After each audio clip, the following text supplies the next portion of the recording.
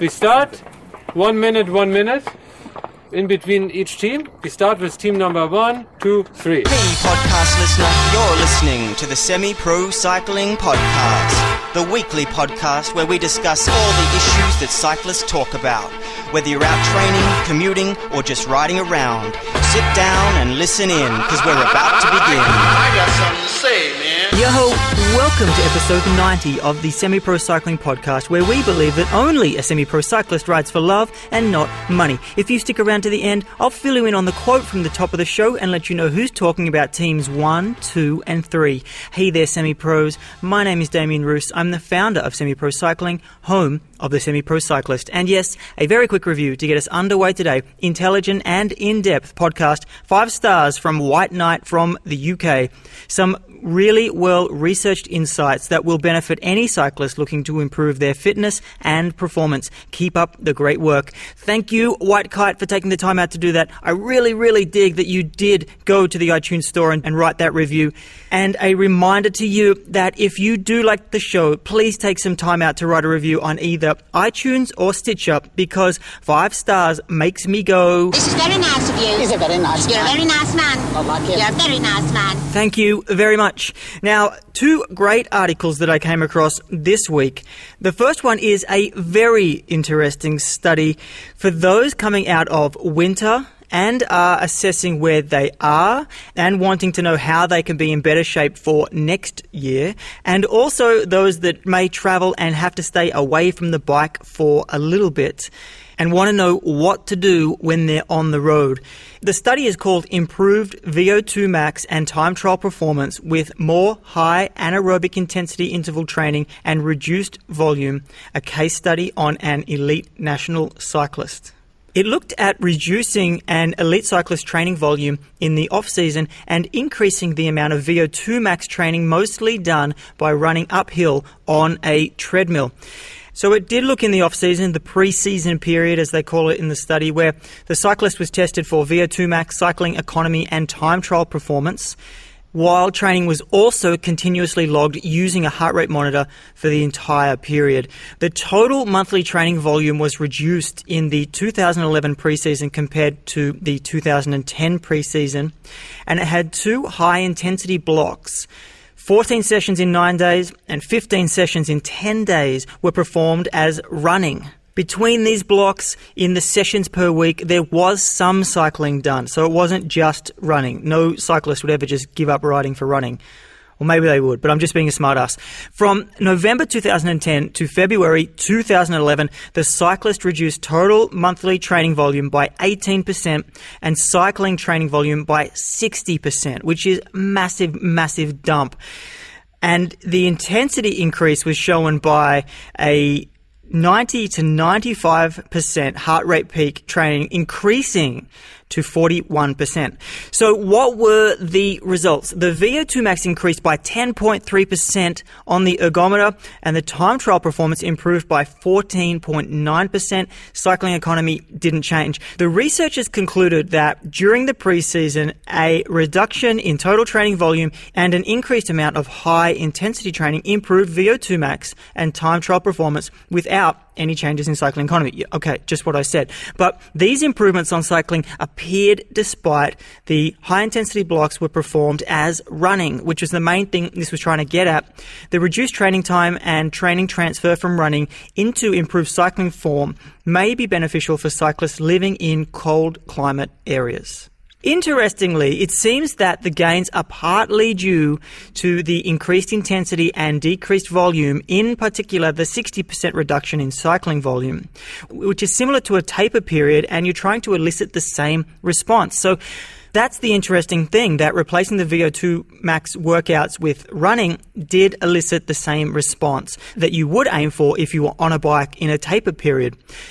I would say that running can really hurt you if you don't do it, especially if you're a cyclist. I'm personally just coming back from a sprained ankle which is a really, really annoying thing to have. But maybe you want to look at a low-impact alternative if you can't handle the running. But my conclusions are that while there is a lot of back and forth about the potential to increase Zone 5, or if it even is an indicator of performance at all, I think that this is really just a try it and see type of deal. For those forced off the bike, whether it's winter or travel, the merit here is at least at minimum avoiding detraining, if not maintaining training and potentially getting some gains. So don't just go out and smash yourself with the first run, hold back a little bit, but definitely give it a shot if you're in either one of these scenarios.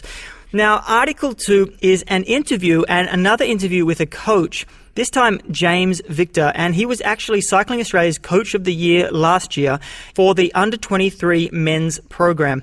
Now, we all know the Under-23 men have some stars in it. One in particular, Caleb Ewan, that absolutely rocked Europe when he went over there for the first time. But James Victor himself has been around for a long time. I spent a brief stint as an athlete of his, but considering his experience he doesn't get much limelight. I probably just put that down to the life of a coach. But anyway, this interview itself is a really good look at his life and coaching principles, which are actually more about building a person more than just a rider. And it's definitely worth a look if you're interested in how a coach thinks about the big picture and not just riding when they're trying to build a cyclist.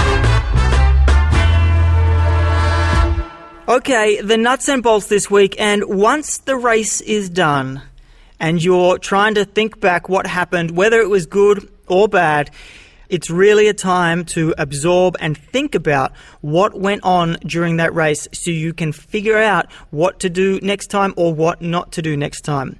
And for me, I talk a lot about quantifying riding by recording data, hard data, numbers, whether these are through a power meter or a speedo or a heart rate or whatever they are. But there is another valuable source of data, which is our subjective information about race performances. Information that can be explicitly stated and recorded for the benefit of comparison at a later date. And examples of subjective data are mood, confidence, event feel. Even your perceived performance is a really important metric to record. This type of data is just as important to output metrics because a lot of the time it drives these metrics. Like I've said before, the gateway to performance is through the mind. And this becomes even more important if this is a large weakness of yours. Then this will go a long way in addressing your mental limiters. And while we're on mental limiters, here's an interesting insight into how much it can stop your performance when it counts, or at least when somebody is looking at your performance as a whole, and what are your rate limiting factors that stop you from getting the performance that you want. Whether it is a coach or you're looking at yourself, there is an article published in Cycling News, and it was published September 9, 2012. And Garmin Sharp boss Jonathan Vaughters raised an interesting tidbit about how he saw rider Tom Danielson. So this is his quote here. So Tommy D, here's a guy that has used O2 vector doping and with some success. Of course, he's talking about EPO here. But when you test him without O2 vector doping, you quickly see this guy has massive aerobic ability.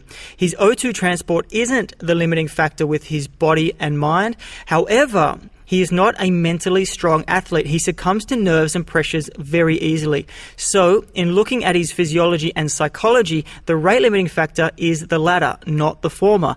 So working on that makes huge strides. Giving him O2 vector doping is akin to putting a bigger engine in a car with a flat tire because you want to go faster. Yes, it will make the car with the flat tire go faster, but you could just go ahead and fix the flat tire instead. To me, that's a really clear indicator that you've got to get your head right first before there's any point in even loading on the training load. But we are talking about races here and getting the best out of yourself in these different situations. So now that it is a little clearer that recording the subjective and sometimes the woo-woo things about racing can really help you focus on strengthening our mental game. But what's the answer here? Of course, it is a race report. And race reports are a bit of an art form because too often riders get caught up in the story, the way they saw it, the flying, the injustice, the battles. Whatever it is, we're going to try and skip over that stuff and leave that to the post-race shit-talking. What I'm talking about is actually putting something down objectively so you can measure it in some way, or at least make some changes from what is down.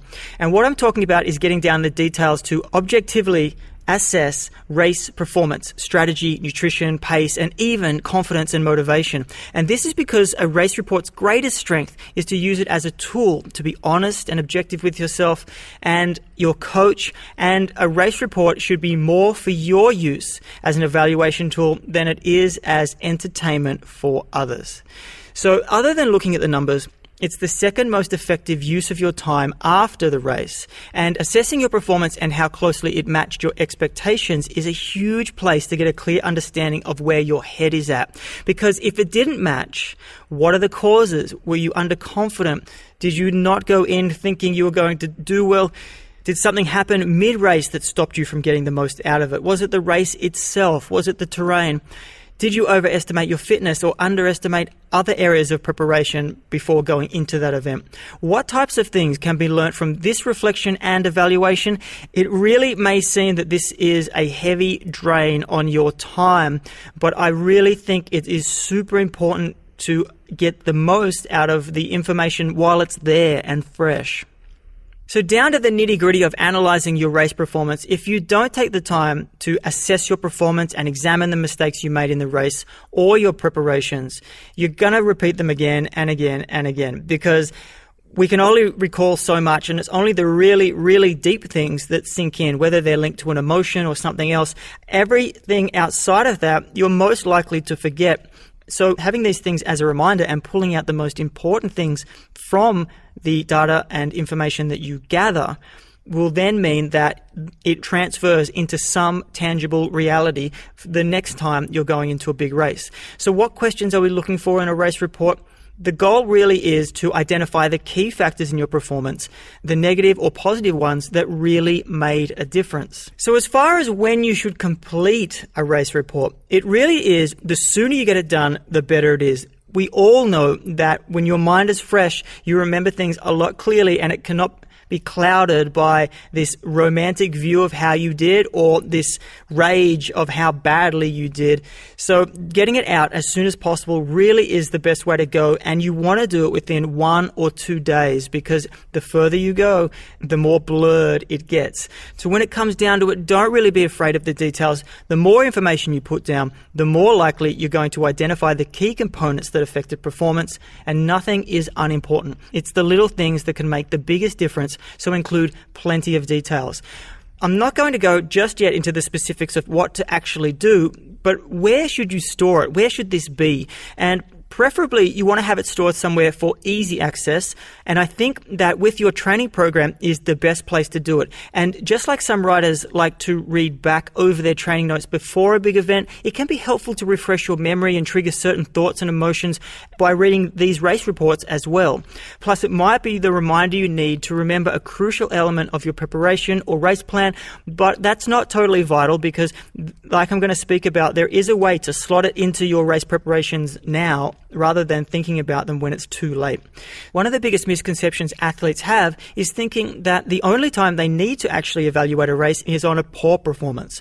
But just like looking where you want to go and avoiding everything else, if you just do this, then you won't actually figure out how you go under pressure and when you do well. You want to know what you did when you did a race result that you were really happy with, or a performance in a race that you were really happy with. You want to know how that happened because you're trying to replicate that stuff while avoiding and not looking at the other stuff. So definitely, I think after every single race, you should be doing an evaluation. It's probably more important for the bigger ones, but I think the practice of getting it down and thinking about your race, it's really good to read some cyclist blogs because the way that they can actually recall things without telling the story or looking past the bits that don't actually help. I think getting that out, and it's a communication skill that you have, that the more you do it, the easier it will become and the more effective you will be at it. So after every single race, try and break down in the format that I'm going to present later on, see if that makes the process flow a lot easier for you. I also like to discuss this in person with my athletes to be able to read a little bit between the lines to get an idea of what change that can be made that might not be so obvious. Like any problem you're faced with, talking it out is often the best way to unravel your thoughts that are in your head, and usually even just being a sounding board for someone means that they come to their own realizations quicker, but I'm not going to be a pop psychologist here and tell you why. But I wanted to do something different with this episode, so I recorded part of a post-race debrief with an athlete that I coach, Alex. And to set this up for you so it doesn't feel like you're just dropping in nowhere, because it is a little detailed and there are things in here that won't make sense without some context. We have been building towards this race over a long and cold, snowy winter. So this was the first opportunity to see where his race form is, especially after seeing a 25% increase in his 5-minute power over the last couple of months. It wasn't an A race. His first A race is going to be in a couple of weeks, so it was a bit of a test for that. But we did class this as a B race, back off a little bit to realize some form and freshness before the event. Also, to set the scene, it's important to understand actually what happened on the day. The ride itself is the Tour of Flanders Cyclo-Sportif, and being a sportif, there are 3 distances that you could attempt: 75 kilometres, 134 kilometres, and 254 kilometres. Alex originally was down for the 135, but after taking a wrong turn, ended up on the 75 kilometre course, which he finished very quickly. So after a quick stop, he decided to ride on the 135 course from start to finish. But some way through, he saw some riders that were going quite fast and wanted to jump on their wheel, so he jumped over a fence and got on their wheel, and they happened to be doing the 254 kilometre course. If you're confused, don't worry. It will hopefully make a bit more sense when Alex is talking about it, but it turned out to be quite an adventure and an epic journey. And this is definitely what I call turning around a potentially really shitty situation of missing a turn and not riding the correct course, and turning it into a really great training ride, learning some skills from a couple of new friends, including last year's Belgium amateur champion, which showed him how to ride on the cobbles. So a great learning experience, and turning around the next day and getting to watch the Tour of Flanders with these guys. Booyah. Anyway, on to the race report with Alex. All right, Alex, we're going to do a race report here for the Tour of Flanders Cyclo-Sportif that you did yesterday, or 2 days ago now.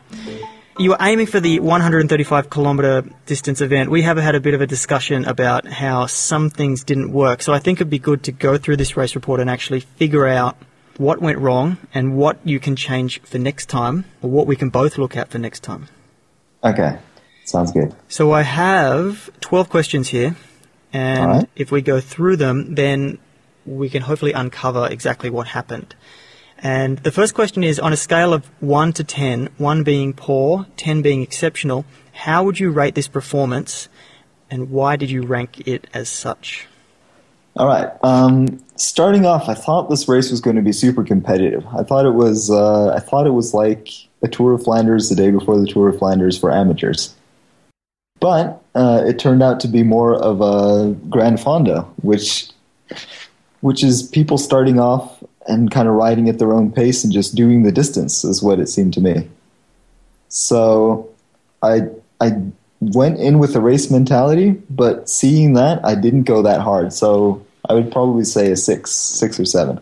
Yeah, okay. I understand that. That just seems like it was really more of a participation event, and you have told me that there were no strict start times either, that there was a 2-hour window that you could just arrive and start with.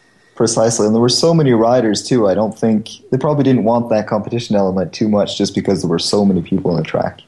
Which I read an estimation of around 16,000 riders. 16,000 is about right. And on those tiny roads, it seems crazy. Yeah, because the roads are super narrow and they have some real sharp hairpin turns. And also a lot of pavé. Okay, so second question. How was the stress levels in your life in the days before the race? I would actually say the stress levels were quite high.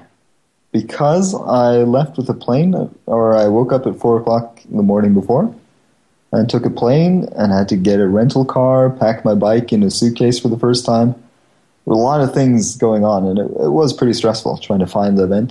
And also, even getting to accommodation and things, registering, all of these things, I guess, really add to it. And if it's the day before, you don't have much time to think about food and things as well. How did you actually plan for food before the race? Did you take food with you, or did you just find places when you were there? I brought my typical oats that I eat before a ride. Like, I'll eat oats with bananas, nuts, raisins, and I brought that in a bag, which was great, and some milk. But apart from that, I tried to eat quite little, like the 3 days before, and then a big meal the night before. And you were able to find a place fairly easily? I found a place fairly easily, but it wasn't top-notch quality food or anything. It was like, yeah. All right, question 3. How were your sleeping patterns in the days before the race? Again, not the best. I had to get up at 4 a.m. to take the plane. And on the night before the race, I actually thought my cell phone was stolen. I could not find my cell phone. So I kept the computer that was in the home that I was staying at to figure out what the time was. So you couldn't set an alarm? I could not set an alarm, no. Oof. That would actually really weigh heavily on my mind. Yep, it was weighing quite heavily on my mind too. It worked out, but yeah. And did you find your phone in the end? I did, yeah. It was hidden in the car door. Okay, number 4, how were your eating habits on the day of the race? So we've gone through your breakfast. Yeah. But how about the actual event itself? Well, I've figured out the best ride food, or my favorite ride food, is just loading up with lots of Snickers. So tons and tons, or lots of Snickers bars. I think I ate about 5 of them during the ride. And also dates. I was going to experiment with like having a bottle of honey and using that as gel. I never got around to that though. Maybe that's an experiment that you can try some other time in training. Definitely. Maybe it's not for race day. Okay, question 5. What was your warm-up routine for the race? Was it effective? If not, what would have been more effective?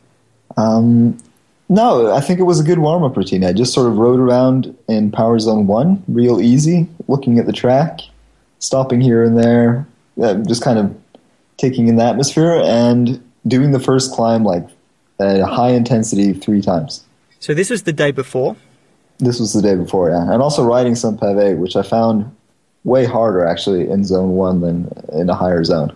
This is the interesting thing about doing events like this. It seems like you have to actually practice them like you're practicing a mountain bike or a cross course. So the idea behind that is if you're going to do a practice lap, you do a practice lap at 80% of your race pace. So you understand the dynamics when you're going around the course. Right. So it seems like that would be useful if someone is going to ride it on any pavé. I think so, because riding slow on pavé is like, it's hard. Going faster, if you go fast enough, which I sort of realized during the day, you flow over it. But going slow is it just beats you up. Yeah. Yeah.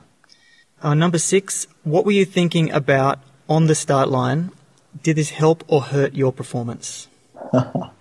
Well, as the start was so open, and I was just thinking, is this the start? I mean, is this how it's supposed to be? There was a very big gap between what I thought I was going into a race and the feeling I had going across the start line. So I wasn't quite mentally there going across the start line. Plus, you have already told me that you were running late because you wanted to get there for 7. The first time you could start was 7, yeah. You could start between 7 and 9. And at 7 o'clock, I had driven the wrong direction because Belgium is completely flat. So you have nothing to sort of navigate by if you don't see a road sign. I'd driven the wrong direction for a while, and at 7 o'clock, I saw the timer on the car passing 7, and I felt terrible. Yeah. So would it be safe to say that by the time you got prepared out, ready on the start line or riding through the start line, you were just not in a good place mentally? No, definitely not. No, I wasn't. Okay, so it seems like the lesson here is really, other than arriving when you want to arrive or leaving earlier, is clearly knowing the type of event that you're going into Oh, definitely. Because what's interesting is that there's another athlete that I coached that had a sportif on the same day in Australia. Oh, really? But that sportif itself is known for racing. Right, okay. So everybody tries to be up the front because there's lots of crashes and it gets really hectic. And then there's one really hill that's a big decisive hill. But it is basically like a race, even though they call it a sportif. And that's really what I thought this was. And that's really what I was preparing for. But I have talked to other people that started at 7, or at least for my distance, and he said, it wasn't competitive there either. So even at 7, there was long socks and hairy legs. Yeah.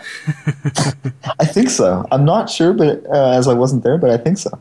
That's good for anyone that's thinking about doing this next year, I think. Yeah, and also for the shorter distances. You could choose between 3 distances. The long one is the one that seemed the most competitive, and it seemed like you would only ride the shorter distances if you couldn't handle that many kilometers, not if you wanted a shorter, sharper race, which is what I thought. Which is kind of the way it works in, say, marathon mountain biking, where the blue ribbon event is the 100 kilometers or the longest event, and if someone's riding the 50, they're either injured or they're too young or they aren't competitive enough in the longer events. Or almost maybe too old. Which is, maybe the other way around as well, yeah. Yeah, or, just sort of, they just wanted to have a good time riding. It's great as well. Actually, it's more about just finishing something or, getting up some of those crazy bergs or whatever. Definitely. Than being competitive. Number 7, on a scale of 1 to 10, 1 poor, 10 exceptional, what was your motivation level for this race? Why did you rank it as such? Oh, my motivation level is quite high. I've been thinking about it a lot during winter training because I live in Norway, and I have been going out and training in -7 degrees and in slush and rain, and just seeing some sun and some grass and getting to ride this Belgian race. Oh, I was definitely very motivated. So I would say 8. 8. Wow. 7. What is really interesting about this race is that it was quite warm. Yeah. Well, it was like 20 degrees or something. Yeah, it was like 22 in the middle of the day. Okay, number 8. What was your hydration plan for the race? How well did you execute the plan? And could the plan be improved? And how? Well, my hydration plan was simply having 2 bidons of water. Mm-hmm. And then drinking and stopping once for the 135. That was my plan. And that's what happened? For the first one, I didn't stop at all because I took a wrong turn and ended up on the 75-kilometer course. The Belgian roads are it's just this labyrinth of roads. And at some point, I took a wrong turning and ended up finishing early. So I just drank most of the 1 bottle. And then just went back out again. And then I went back out again without filling it. I was kind of bummed. And I thought I would fill it along the race course. After drinking most of the second one, I found some competitive riders, and I really wanted to hold on to their wheel and keep riding with them. The problem here was pavé, and pavé will test your gear. And after a while, I lost my first bottle. Uh-huh. It just bounced off, and there was no way I was going to stop and pick it up. And after a while riding more, I actually lost my second bottle as well. But luckily, these people I was riding with, they had a car, so they'd stop and let me drink with them. So, what lessons can you take away from that? Get a real good bottle cage for riding. Other than securing the bidons very well. It seems like you didn't drink a lot. Did you feel the effects of not drinking? Because it was quite hot compared to what you've been used to. Yeah, no, but that's maybe a personal thing. I don't usually need to drink too much. And it wasn't... At 22 degrees, it's just not... It's not that hot, really. It's 30 degrees hotter than you've been riding, though. Yeah, but still, I think it's not too hot. I mean, if it gets close to 30 or 25, 30, I think I'm more like any other person, just that I'm used to riding at -7. Okay. During winter. So definitely something we'll have to think about once it starts getting warmer, though. Yeah, for sure. Definitely. So number 9, what was your pacing strategy for the race? How well did you execute the strategy? Well, the pacing strategy was to start off in high level or high power zone 2, so modestly enough, and just sort of feel how the body felt. Mm-hmm. And then crank it up the closer I got to the finish. And that's kind of what I did. I started going faster and faster, and I really didn't feel like I was having too much trouble. But I never got into the top zone that I was sort of anticipating because of the lack of competitiveness. And also when I found other people to ride with, you kind of vary the pace so much that, no, I didn't feel like I was maxing it out. So definitely at some point you just threw the pacing strategy out the window. Like it just became useless. Like you couldn't push hard because of no competitive elements. You start riding with other people. It's hard to ride to a plan. You just ride to their pace. Yeah, and also it just wasn't the perfect event for it because there were so many people on the track. You know, like there were lots of people and they weren't going as fast in the race course. You couldn't actually sit on a consistent pace anyway if you wanted to. No, you're kind of weaving in and out. It's kind of like going in and out here and there and trying to find your way.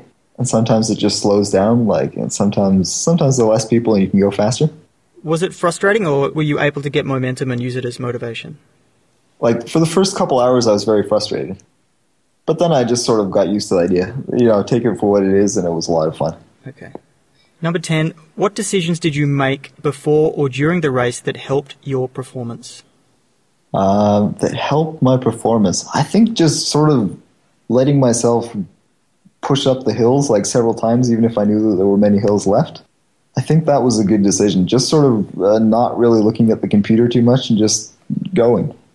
So putting it in on every hill, knowing that you could recover afterwards, even if it was very early. Yeah, I think that was good. Okay, that's interesting. 11. What decisions did you make before or during the race that did not help your performance? Other than navigation. Other than navigation, I would say... Sorry about this one. It's taking a while. It's a tough question because it seems like the measure for performance here wasn't necessarily a result, or there was no power numbers that you were trying to hit, Yeah, exactly. Well, I could say easily not taking more water for round 2 was a very bad decision. But just in that instance, not in the instance of stopping in other times to not take water. Yeah, no, I'm sorry. I just, no, I don't know. Okay. That's a hard one for me. That is a hard one. I guess... I think it's hard because it wasn't, the focus on performance wasn't that high. Yep. That, it was like riding with other people and stopping when they stop. I mean, I could have gone harder and not stopped, but it was more of a casual race than I thought. It wasn't, yeah. So the performance element just isn't so strong. So, number 12 and the final one. Yeah. Anything else about the race, positive or negative, you feel is important? Well, yeah, about the Tour de Flanders, it's fantastic because the roads are real narrow. It's almost like riding a mountain bike race where you have a lot of obstacles and you have a lot of things to do. It's not like riding a big wide road. You have to be pretty technical and just sort of going into turns, really leaning over and then speeding up out of them. It's amazingly fun and challenging. So I'm not sure if you spotted it, but there is one gaping hole that this report actually exposed to me as Alex's coach, and it is know thy event. Race intelligence is super important, and any assumptions can go wrong and definitely psych you out on race day. And if he had been racing against other riders on the day, but for some reason the event that he was expecting changed, then it could have been detrimental to his performance. But finding other riders that have completed in the event before is a good way to understand how it usually goes down on race day, because it is one thing to plan for the course, but make sure you plan for the riders as well. Lesson learnt from both of us. Also, next race, I'll be sure to revisit the issue of pre-race preparation with sleep and travel and race day timing to smooth out the day and reduce some stress. I'll also change my recommendation for pacing strategy based on Alex's feedback. That's what I get from it. But what do I do with this information? For me, this will go directly into my notes for the next race, even sticking them directly next to the race day workout page in the training program is a great reminder, but you also want it leading up to this, or if it's other performance-based things, you want to immediately put them into a a training workout so you can work on them while they're fresh in the athlete's mind as well. So there you have it. But one final note, take your time with this and give it your full attention. It really will seem like a pain in the ass to do, especially after every single small, big, whatever race. But the time spent explicitly writing or talking about your race is a small sacrifice in comparison to the training you do. It could actually wag the dog. So it becomes very important when you think about the return on investment that you get for this time. So definitely, in my opinion, it is worth the investment of putting together an objective evaluation of your performances, and it will maximize your training time and identify the things that most affect your performance on race day. And once these limiters are assessed, you'll certainly rock it out on race day. Now, the tech hacks and products section, and it is a product which is actually unreleased, which is a little frustrating, but I thought I would bring it to your attention because I think it is fascinating. It could definitely help you fine-tune your nutrition, whether it is for losing weight, maintaining, or gaining weight. But it's called Breezing, and it's a mobile metabolism tracker. And Breezing tracks your metabolism over time, and it gives you a precise guide on how to lose, maintain, and gain weight based on a couple of different metrics. It's pretty much just a thing you put in your hand, and you breathe into the product, and it sends that data to your phone. I know there are actual medical instruments out there like this, but this is just, again, bringing quantified data to the people. So here are the claimed metrics that you can get. Resting metabolic rate, respiratory quotient, and respiratory quotient tells you whether your body is burning carbohydrates, fats, or a mix of both. So respiratory quotient gives you a better picture about the food that you're metabolizing, so you know how it affects your overall weight, mood, and health. It also records over time your weight history and your resting metabolic rate. So, like I said, it's not released, but I know from their blog that they have stock and they're trying to fill orders. I gather it costs around $250, and I think its main value for cyclists is the respiratory quotient to see before and after a ride what mix of energy stores is fueling your riding, because perhaps you're trying to account for that in your training planning and your on-the-bike food. I'll definitely link to the landing page in the show notes, so check it out if this floats your boat. Now, that quote from the top of the show, it's Team Cannondale's coach, Sebastian Weber, instructing the riders on his training method called the Limited TT Race. It's 24 riders that are divided into 3 teams, thus the team 1, 2, and 3. In this case, Team Sagan, Team Basso, and Team Viviani. The goal is riding 6 kilometers flat along the Tuscany Lungomare. Oof. My Italian accent is even worse than my French one. Achieving the lowest average power output at a speed of 47 kilometers minimum. The lowest power output means the average power of the team plus the difference of the speed.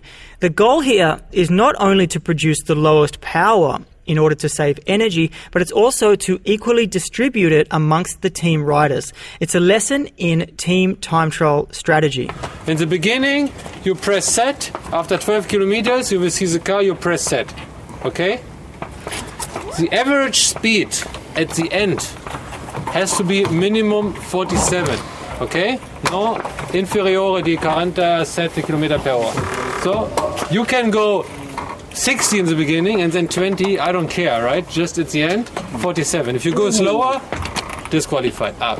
What's important is the last rider try to make any power for nothing, you know? So when you go back immediately in the last wheel and he goes in the front for a minute and a half. You stay in my shoulder. No. So that's Basso talking team strategy. So who won out of these 3 teams? Of course, you can't go past Wonderboy Sagan. Team Sagan came in with 164.5 watts at 47.12 kilometers, where Basso 169.5, 47.01 kilometers, and Team Viviani 172.4 watts and 47.12 kilometers. So you can see there is a massive difference there in output saved in wattage compared to the speed that they rode. And I got to wonder how Sagan got his riders to do better. That is something you can think about all week, but that's it for me. So you have been listening to the Semi-Pro Performance Podcast. Remember to head over to semiprocycling.com/report to find a copy of the race report used in this week's episode. And from there, you can sign up to your free Wheelhouse Masterclass, Building the Base, a step-by-step system for achieving your cycling goals. But till next week, get on your bike and enjoy the Pain Cave or the Hurt Box, whichever one you're into.